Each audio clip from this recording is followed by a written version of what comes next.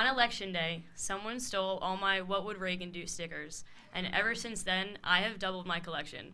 I am Kelly Heilman, and I'm a sophomore at Sewanee, the University of the South in Tennessee, and I'm a fellow for the Claire Booth Luce Policy Institute. I am sure our next speaker, as the post-presidency executive assistant to President Reagan, could really tell us what Reagan would do. I am thrilled to be here today and to have the chance to introduce Peggy Grandy. She worked backstage for the president, ensuring daily engagements ran smoothly. She was the liaison between the president, the public eye, and world leaders. She is a graduate of Pepperdine University, the founder and chief operating officer of the Quiggle Group, on the volunteer faculty at the Leadership Institute, was Reagan's post-presidency photographer, is a certified consultant for the Fascination Assessment, and is the author of her new book, The President Will See You Now, My Stories and Lessons from Ronald Reagan's Final Years, which will be for sale and signing after she finishes speaking. As a popular keynote speaker, her inspirational leadership qualities and experiences go unparalleled. So without further ado, how about we give Peggy Grandy a grand welcome.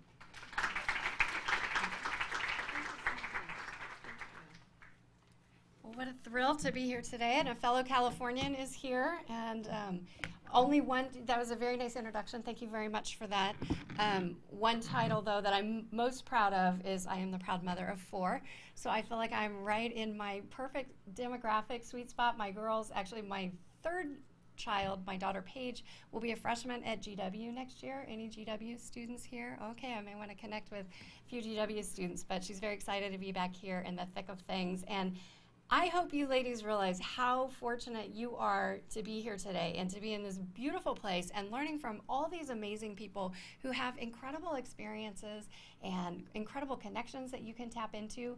I never had anything like this when I was growing up. I had to figure it out all on my own and find my own way. And so take advantage of every opportunity like this that you have. Make connections, not only with the people sitting in this room, but the people who have put this together, and just realize what a gift this is to you. The sky truly is the limit for anything and everything you want to do. And it can start today, or this can be part of your journey. And I'm really honored to be here today and to be part of the program. So I will get started because I know we're a few minutes behind schedule, but I will plow through a bunch of stuff really quickly. I brought some pictures to share because, you know, it's one thing to talk about the president, it's another thing to actually see the president. I am going to talk for a little bit about my book. It's called The President Will See You Now. Has anybody written a book in here? Has anybody thought of writing a book in here or hopes to someday? It's an amazing process. I actually never thought I would write a book, but here it is. Life is funny that way. It was really an incredible process. I found writing a book to be a process of extremes. And so I sat at my computer. I wrote the book over about the course of 2 months, which is pretty quick. And I sat at my computer every day for 12 to 15 hours a day. And you have these thoughts in your head and these feelings in your heart, and they go through your fingers onto the keyboard, and they go up onto this screen, and it all seems very insulated from the world. And then eventually you get a couple of sheets of paper printed out at Kinko's or something, and you start interacting with it, and it starts looking and feeling like a book. And then one day, this arrives in the mail, and you will have the ultimate panic attack of, oh my goodness, what secrets did I tell my computer that now I have told the world? Because you don't really think about it when you're sitting talking just to your computer. But it's been an incredible journey. As an executive assistant, I found myself, the tendency was to write myself out of my own story. You're used to, as an EA, being behind the scenes and being the one who stands behind people and makes sure that they look good and that they tell their story. And as an executive assistant, it was very unnatural, I guess, for me to step up and tell my story. But my publisher told me something early on, and I hope all of you will take this in mind too. Not everybody can relate to being President of the United States, but everybody can relate to a part of your story. And so tell your story alongside whatever other story that you're telling. And I think in the pages of my book, you will find that everybody can relate to where you're at right now, to being young and green and stepping into places that seem maybe a little too big for you right now, maybe a little intimidating right now. But trust me, eventually you will find your way, you will find your footing, and you'll realize that you can be a valued contributor in a place that originally just seemed like, I don't know if I'm going to fit in here. Press on through. You can find a place there. And unfortunately for most of us, sometimes in life, things happen that we didn't expect. and that we don't want, and we have to walk through them anyway. Life brings challenge. It brings heartache. It brings crisis. And there's never a good time for a crisis, trust me. But in those moments of crisis, can we find a way to find balance in the imbalance? Can we find joy even in the struggle? Can we find a way to live life cheerfully with optimism for the future, even when things are really, really tough? And those are some of the stories that I try to tell in the book.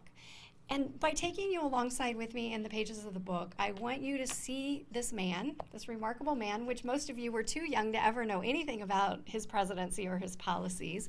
And this book is really about the person. And I want you to see him through my lens. You'll get to feel the exhilaration of meeting him for the very first time.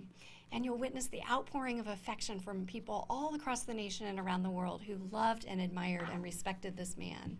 You'll enjoy star-studded events with celebrities and world leaders and have both humorous and very sensitive, reflective moments.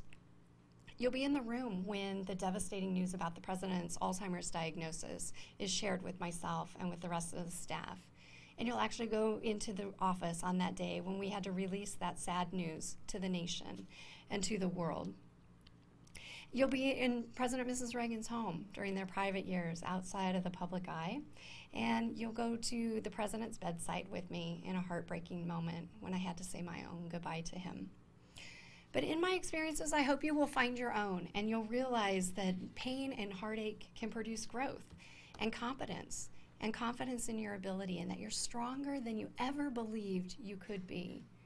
I hope that you will realize that life is a beautiful circle, and even in crisis, it can end as it began, hopeful, joyful, optimistic, full of faith and love for others and in this remarkable nation, even when it's not the fairy tale ending that we all wanted. And these are some of the lessons that you'll find in the pages of this book. And what a remarkable couple of months it has been since the launch of this book.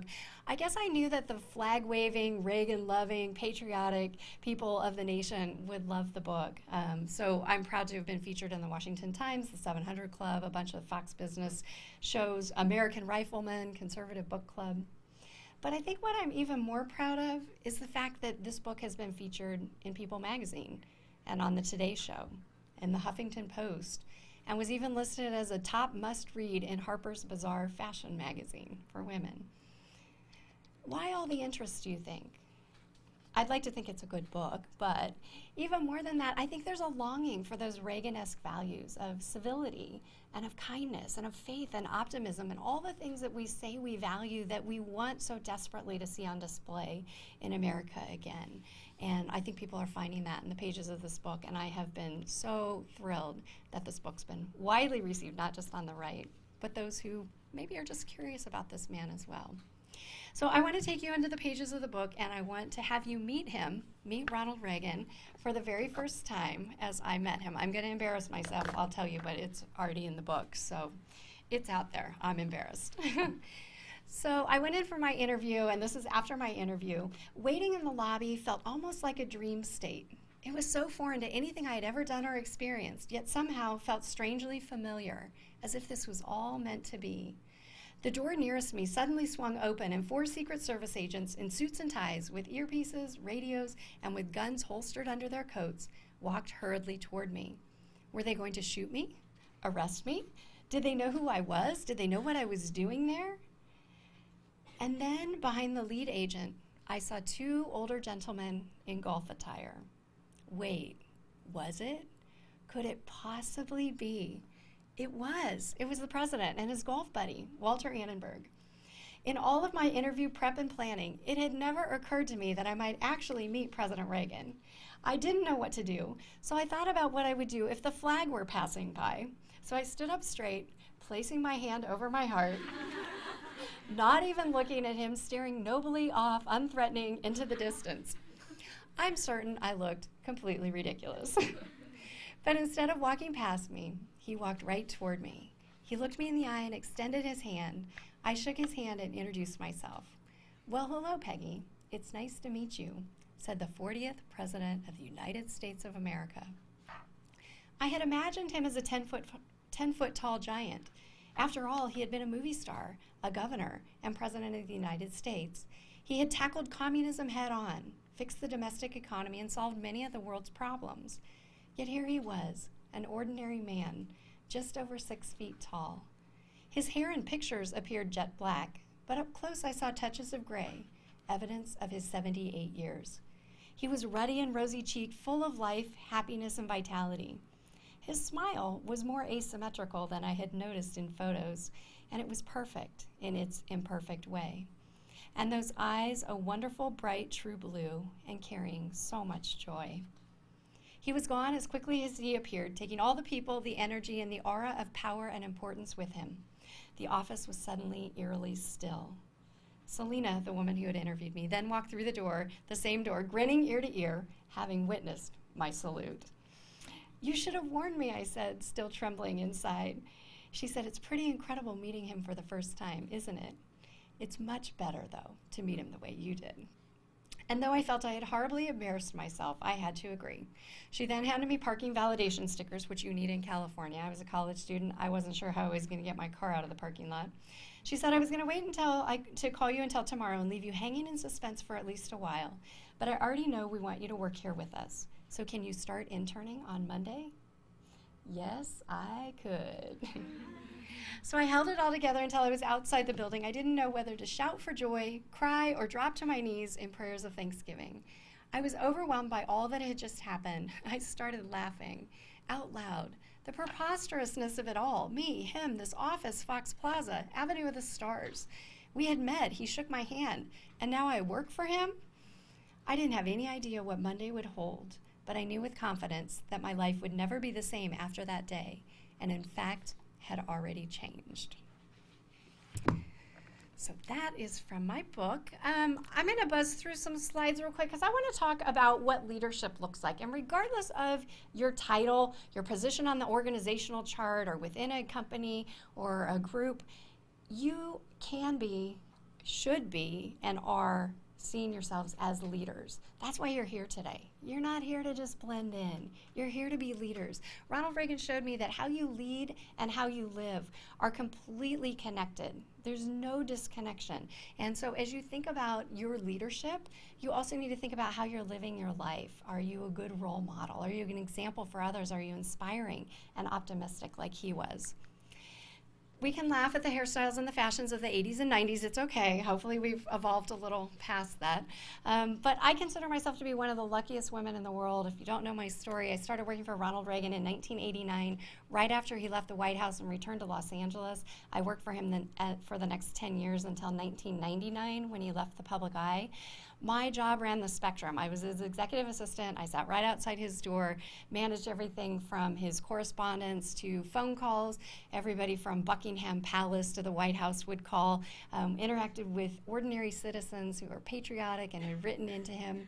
My job ran the spectrum, everything from greeting people as they walked in the door. It could be a world leader, seems very important job. Bring them in, introduce them to the president, take their photos, bring in their lunch, and then afterwards, I would clear the dishes.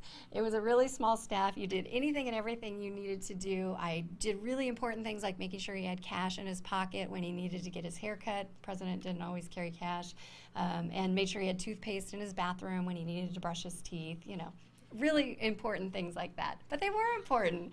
And then so my job completely ran the spectrum, and it was fun to go back and talk about all of those different roles in the book. We got to travel with him, and being alongside him, watching him interact with the world was always special. What I noticed about him, and I think is so crucial about a good leader, is there were not two Ronald Reagans. The people who respected and admired him in public, when they got to meet him in private, they realized he was the same person. And in fact, he may have even been a better person than they thought he was in a public persona. But I don't know how many of you have ever met like a celebrity or a star or somebody you had really looked forward to meeting. And a lot of times we've put them on a pedestal and we meet them, and sometimes aren't they a little disappointing? And you think, I kind of wish I hadn't met them because I maybe liked them more before I knew them.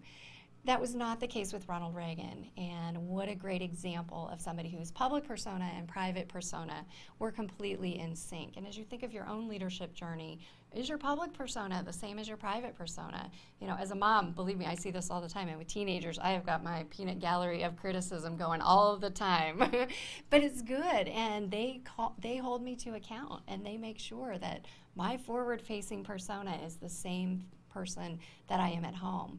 And often, unfortunately, in relationships and friendships and families, don't we give the best to the world, and we sometimes give the worst to the people that we love the most? How important it is to think about our leadership from how we live, how we lead, and how we're interacting not only with people in public, but the people who know us best. What will they say about you? My job was anything but ordinary, but when I look back on all the star-studded events, probably the things I treasure the most are those days, if you could call them ordinary days in the office, when it was just the president and I and a small staff working together. Of course, there were special signatures, special events. We got to travel on planes like the Forbes plane.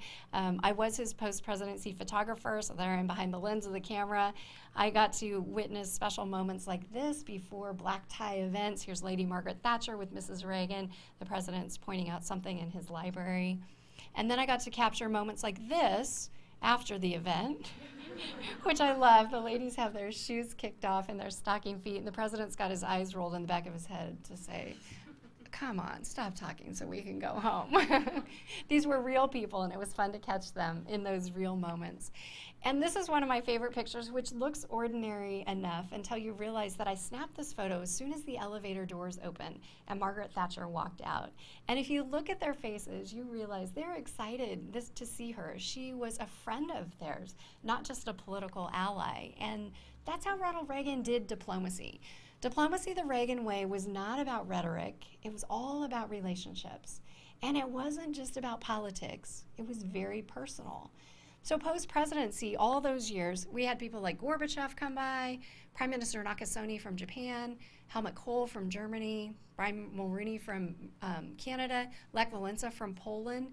They came because they wanted to. They liked this man. They had a relationship with him. They didn't have to come and pay respects to Ronald Reagan post-presidency for protocol or diplomatic reasons. They came because they wanted to. They were connected to him personally and wanted to stay connected to him. Even Mother Teresa. I met a saint. How cool was that? Didn't know it at the time. He was a man of authenticity. From black tie to boots, he was comfortable in his own skin. He was comfortable in who he was. He loved entertaining people up at the ranch. Maybe some of you have been up to the ranch program, which is wonderful, but you're probably surprised when you see that Ronald Reagan's ranch house is pretty modest and pretty small. It's not this palatial estate. So he loved bringing people, even like Margaret Thatcher, Brian Mulroney, up to the ranch. There was nothing like seeing the president behind the wheel of the Jeep. He hadn't driven for 8 years, so when he was behind the wheel, you definitely wanted to step back from the road. You look at him, he looks like a little kid, you know, so happy to be driving. I don't think his Secret Service agent in the back quite shares his enthusiasm, but it was fun to see him up at the ranch just living his ranch life. One of my favorite stories, and I tell about it in the book, is Gorbachev was going to be coming up to the ranch, and the president wanted to give him a gift, as always, but he decided he was going to give him a Stetson cowboy hat. So he asked me if I could find a Stetson for Gorbachev. Of course, I said yes, and then I thought, how on earth do I figure out Gorbachev's hat size? So back in the day, before you could pop an email or Google, I go through literally a worldwide quest in my book, trying to find out what hat size Gorbachev wore. Thankfully, when the cameras were rolling and the pictures were being snapped, Gorbachev took the hat out of the box, put it on his head, and it fit perfectly. But it was quite the ordeal to make that happen. I don't know if you know Ronald Reagan's life story, but he came from very humble beginnings, and I think he's a great lesson and example for where you come from does not define who you can be. We look at these presidents and think they must have all these perfect lives. Ronald Reagan was born in the middle of the Great Depression. He was born in a snowstorm in a little apartment above a store in Tampico, Illinois, which is just a wide spot in the middle of central Illinois. His father was an alcoholic. Their family was very poor. If you looked at his life on paper, you would say, this man will never amount to anything.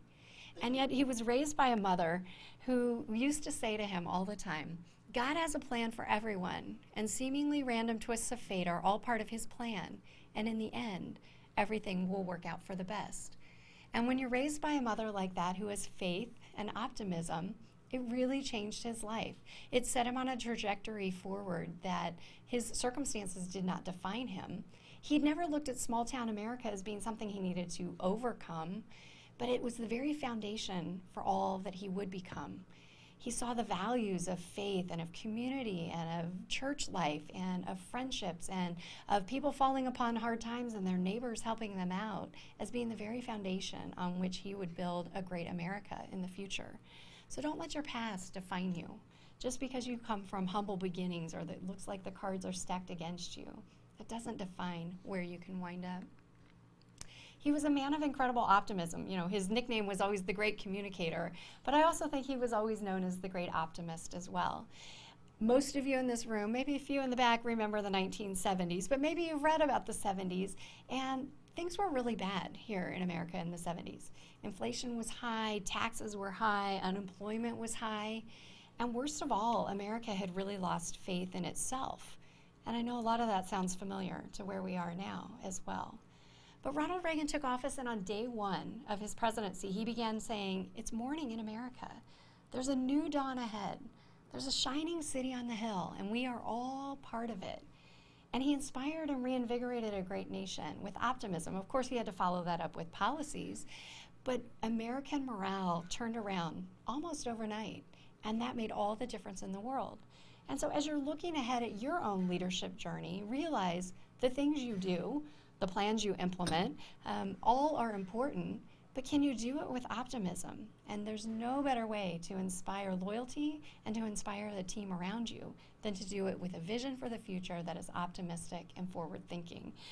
Before Donald Trump, he was the oldest president to ever assume the presidency, and yet he was always talking about the future, always connected with the next generation, always thinking about what came after him, that he was just playing his role, but much would go on long after him. And as a leader, what's the legacy you're leaving behind you? Are you bringing up people behind you who will lead and take over after you're gone? He was a man of humility, which seems odd because President of the United States, you wouldn't think he's very humble, but he was a very humble man. He kept this sign on his desk that said, "There's no limit to what a man can do and where he can go, so long as he doesn't mind who gets the credit." And I love that. It applies to women, too, even though it says man.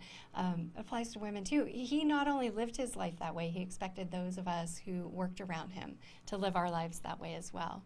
He was a man with an incredible sense of humor. He used humor to put people at ease, to break tension, sometimes to make a very poignant point that he didn't want to be confrontational about. He would use humor. It's a great skill and tactic. I'm not saying go buy a joke book, but you can take things seriously without taking yourself too seriously. And he didn't mind being the butt of his own joke and using self-deprecating humor, which is a very effective way to diffuse and kind of bring people's guard down. I used to say he would disarm people with charm.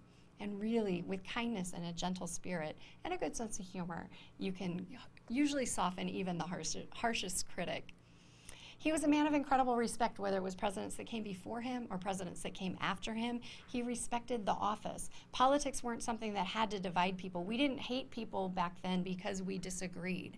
He would always look for, we may disagree on 100 things, but are there 3 things we agree upon? And let's use that as a starting point for moving forward. He had great respect for women. He talks about his mother as being the most important person in his early life. Obviously, his love story with Mrs. Reagan is so well documented. I actually write a chapter about Mrs. Reagan in my book as well. Mother Teresa, he was the first president to put a woman on the Supreme Court, something he was always very proud of. And he was a man of incredible patriotism. And you would expect that, I would think, from a president, but this was something that came from his soul. And time again, I would see him behind the scenes when people would come in and sing patriotic music or play something patriotic. And you would see this man stand up, tears welling in his eyes, singing along, tapping his toes in time. He loved this country. He loved everything it stood for, and what an honor to see this great patriot so closely. He was a man of incredible gratitude. He was grateful for the opportunity of having served as President of the United States. Here, that picture, he was receiving the Presidential Medal of Freedom from President Bush in the White House. This is on the plane on the way home. I snapped this picture, and I love it because it's a long flight home from Washington, D.C. back to L.A. So he took off his suit coat, but he left his medal on, and he wore it all the way home. And you think, here's a man who's received every trophy, every award, every certificate, always gets the gold sticker, right? And yet it meant something to him. He didn't just take it off and hand it to me and say, put it in my library. He wore that medal all the way home. It meant something to him. It meant something to him that he had had the honor of representing the people of this great nation. The other thing, and I may convict some of you here, but this photo was convicting to me when I stopped and looked at it a little closer. What is he doing in this photo, if you can see? What's he doing? Writing his thank you notes, okay? Is anybody in here a crazy note writer? Oh, wow. Good job. Good job. So this man, by the way, had an executive assistant who would have been more than happy to write his thank you notes. But this was a man who was disciplined and grateful, and he wanted to say what he wanted to say the way he wanted to say it at that time. And what a great example to me of discipline and of just an attitude, living life grateful for every opportunity. So this convicts me, and I travel quite a bit, and so I always take note cards with me, and every time I get on the plane, before sometimes we even take off, I pull out my note cards and I start writing my thank yous, because if this man can do it, I certainly can. And I would challenge those of you who are not note writers, if you try it, I want you to email me or drop me a note and tell me how it changes your life, because if you are looking to stand out in this world right now that is so saturated with social media and with emails and with technology, the one surefire way to get noticed and to be remembered is to drop a handwritten note. It takes you less than $1, and you can do it for less than 5 minutes. And we spend so much time on other aspects of our networking and our outreach, and we miss the easiest, cheapest thing. Doesn't matter what your penmanship is like. Don't use a paper ripped out, like spiral, and use a decent sheet of paper. Use your best penmanship, but nobody's going to judge your penmanship. It's not a penmanship contest. I can't tell you how often I travel and I run into people and they will say, oh my gosh, you sent me a note back, wherever. I still have it from 10 years ago or something. When's the last time you got a handwritten note? Do you remember? Do you remember what the stationery looked like? Did you judge the penmanship? I bet you remember who it came from. And I bet you remember how you felt when you received it. And I'm the queen of multitasking, but when I'm writing a note, I cannot do anything else. And so that person has my full attention for however long I write that note, and people know that. So I would challenge you, if you are not in the habit of doing that, I would definitely start doing that, and then let me know how it goes for you and how it changes your life and your career. Ronald Reagan actually for Christmas one year gave me this. It's one of the things I treasure most. It's a doodle. It's a cowboy. I like to think it's maybe a self-portrait. But one year for Christmas, he brought this to me, and this was my Christmas present. And he said, Peggy, I wanted to do something more for you, but you do all my shopping. And so I wasn't quite sure how I could, do something for you without getting you involved. So he had taken pen to paper and done this doodle for me. And what a great example just of gratitude for my role in his life and for the relationship that we had. I was very appreciative. The world knew him for so many things. I knew him as a man of extreme kindness. This looks like a prom picture, but I was telling him that I had just gotten engaged to my husband, Greg. We just celebrated our 27th wedding anniversary. I got married and had 3 of my 4 kids while I was working for the president, so those were some crazy busy years. My mom was not a mother who worked outside the home. I didn't have a role model of knowing how that could work, if that could even be possible, and so it was a space that I really tried to navigate on my own. I write a lot about that in my book. I'm very transparent about it. It was tough. It's not for everybody, but I'm very transparent about my journey with that, and I felt like God had called me to be in the place that I was, and so that was the place I needed to be. And then I write also very clearly about the time when I felt like God's hand of blessing was no longer there, and I needed to be home with my family. And so if some of you are trying to figure out how you're going to navigate that space someday, I encourage you to just walk alongside my journey. I don't have all the answers, but I'll tell you how I did it and how I navigated it and how I figured it out, and everybody's in a different place.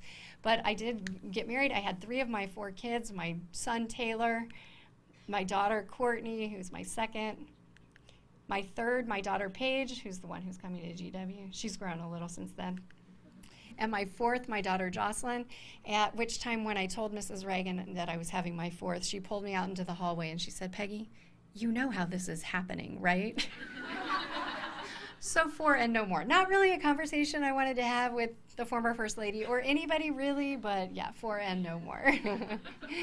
But it was great with the kids growing up with the president. They treated him like he was a grandpa, and he was so good and wonderful to them, celebrating birthdays and Halloween and Christmas. And my son does have better manners now. He jumped up on the president's desk because he wanted to give him a real hug, not a leg hug. So he climbed up on his desk, and just a lot of fun over the years. My husband had the great privilege of playing golf regularly with President Reagan because as his friends got older, they weren't able to get out to the golf course. So Mrs. Reagan would sometimes call on Friday afternoon and say, "Greg, any chance you could be Ronnie's fourth for tomorrow at golf?" So of course he would say yes, and then he would put down the phone and he would look at me and he'd say, "Peggy, I was really looking forward to mowing the lawn tomorrow and working down the list of chores I know you have for me, but duty calls. I must serve my country. I must play golf with the president." So I did what every good wife would do. I hired a handyman and a gardener, and we've stayed happily married. And he got to golf. So really, I learned anything and everything I will ever need to know about how to live and how to lead from this man. And it didn't come in a list. It came from his life. And your legacy is not written after you're gone. It's written with every single day of your life. And that means now, and that means today. And that's a little bit frightening maybe for some of you to think, "Oh, wow, this is my legacy?" Yeah, it's already started. And here's the beautiful part of life. If you don't like the legacy you're writing for your life right now, you can change that. And you can fix that, and you can point it in the direction you want it to go, and that can change and start today. Lead and live as if your legacy depends upon it, because it does. I got to watch this man every day behind the scenes, and seeing him step out into the world and watching how people respond was just overwhelming.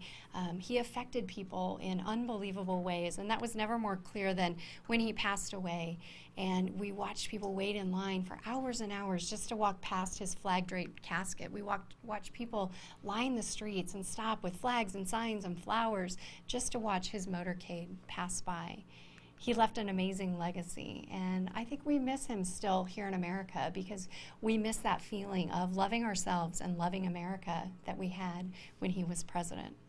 So I want to close with one passage from the book, but I'll take a couple of questions first, and then I know lunch, I think, is after this. So a couple of questions. Does anybody have a question? No questions. Okay. Does this come out? Can I walk and talk? Okay, we're going to walk and talk. So,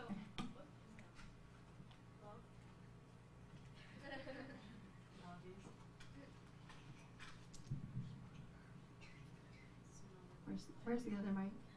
Okay. okay. Thanks. So my name's Kara. I'm from University of Wisconsin. And so one thing that I was wondering is, what's your favorite story of him? Because I know you have a lot, and I know a lot of stories are really touching. But what's your favorite? So a favorite quick one, and it's not maybe a story so much as just a behavior of his. He was so sweet. So I was in my 20s when I was working for him, and he was in his 80s. And it was little things like he would reach over and hold my elbow as we would go up and down stairs. You guys probably don't even know, like that's the chivalrous thing for men to do. But just little things like that. He was so aware of my presence, and even though I worked for him, he was always very aware of me being there.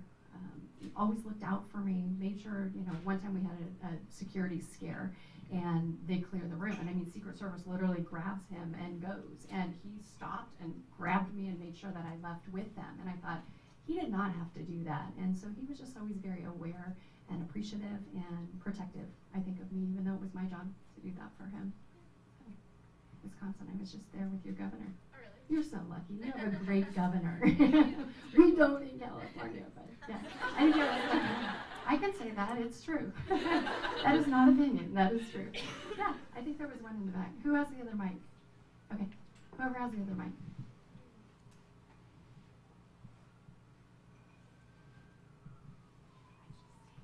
Hi, my name is Juliana. I was just wondering, I know like I was raised with Nancy Reagan and President Reagan as like just the greatest thing that I've ever walked the planet. And so I was just wondering, what is a personal piece of advice, you know, like behind closed doors that he would have given you that you could kind of pass on to us? I'm sure you outlined it in your book, but just something really personal that like he kind of, not super, but like, not crazy personal, but just like something sweet that maybe he said to you and something that you've carried your life. I think the impression that he left on me, and again, he never lectured me like, here's the things you should do. I think a couple of things that he impressed upon me is there's always a better way. There's a better way to say it. There's a better way to do it. There's a better way to treat people. And so are we content with just fitting in or doing a good job? Or are we always looking, is there a nicer way to do that? And here was a man who was in a fishbowl. I mean, everybody's watching everything he does and says. There's a lot of pressure on him, and yet he was a very cheerful warrior. And I think I learned that too, that you can have optimism even in the middle of chaos. You can find joy, and you can find a sense of peace even when things seem really tumultuous. Little things like language. Instead of saying never forget, he would say always remember. Is there a better way to set up a room, to greet people, to when they're leaving, what can we give them as they depart? What are the impressions that we're leaving on people? He sometimes only had a split second to make an impression on people. I mean, I was fortunate, I got to sit outside his door every day for 10 years, but he knew that when he rode in the elevator with somebody and they were maybe there in the elevator for 10 seconds with him, that was their one brush with him. And would he make that memorable for them? And time again, I watched him do it, and you know he had to get tired of that. But what is people's one brush with you? What's their one moment with you? And is it memorable? There's always a way to leave a positive and lasting impression, regardless of how quick. Yeah. I'll spring somewhere. My name's Lindsay. I really value what you said at the very beginning. You said my greatest position is to be a mother of four. And I think for all of us seeking a position in this field, and also valuing a future motherhood, can you talk more about the balance of your career? And it sounds like you felt like the Lord had brought you there specifically, but then also the gift of motherhood. Can you speak a little bit more about that? Absolutely. I'll say two things. First of all, you know, I don't claim to be a policy expert, but I have a voice that's valuable in the policy arena because I can tell you what those policies do to me and to my family. To our communities, to our schools, and so your life experience adds value to every arena. And so I may not know the ins and outs of every bill on the Hill, but I can tell you what that's going to do to my family. And so just realize that you have an important and valued voice in a space, even if it seems very insulated or I'm not an expert on that. I'll also kind of debunk a misnomer. I really don't like that term of work-life balance. Work-life balance. It makes you feel like, okay, I need to equal work and equal play. Well, by the time you take sleep out a few hours of the night, you're not left with much of the day. And if you're a working professional, it puts a lot of pressure on you to be balanced in time with your kids. I instead subscribe to a theory, I like to say, work-life presence. Where you are, be there fully. When I am at work, I wanted to work like a tornado so that I got everything done and I could get out the door on time, and I wanted to give the best of what I had to where I was. And then when I got home, I wanted to be a tornado of the best mom that I could possibly be in the amount of time that I had. And so even though there wasn't, sorry, this is, mic's a little weird, there wasn't always a balance time-wise, I wanted to be balanced in my approach to both. Could I be fully present in each place and be the best of what I wanted to be and bring to each space? And so that, I think, relieved me of the pressure of needing to be everything to everybody all the time. Just can we be present rather than balanced? Maybe one more. I don't know what our timing's like. Maybe one more. No more? Okay, that's fine. Do I have time to read one quick little passage? Okay, all right. Has anybody been up to the Reagan Library? I want to read a quick passage of what it was like to go to the Reagan Library with Ronald Reagan himself. And, sorry, I have it tabbed here.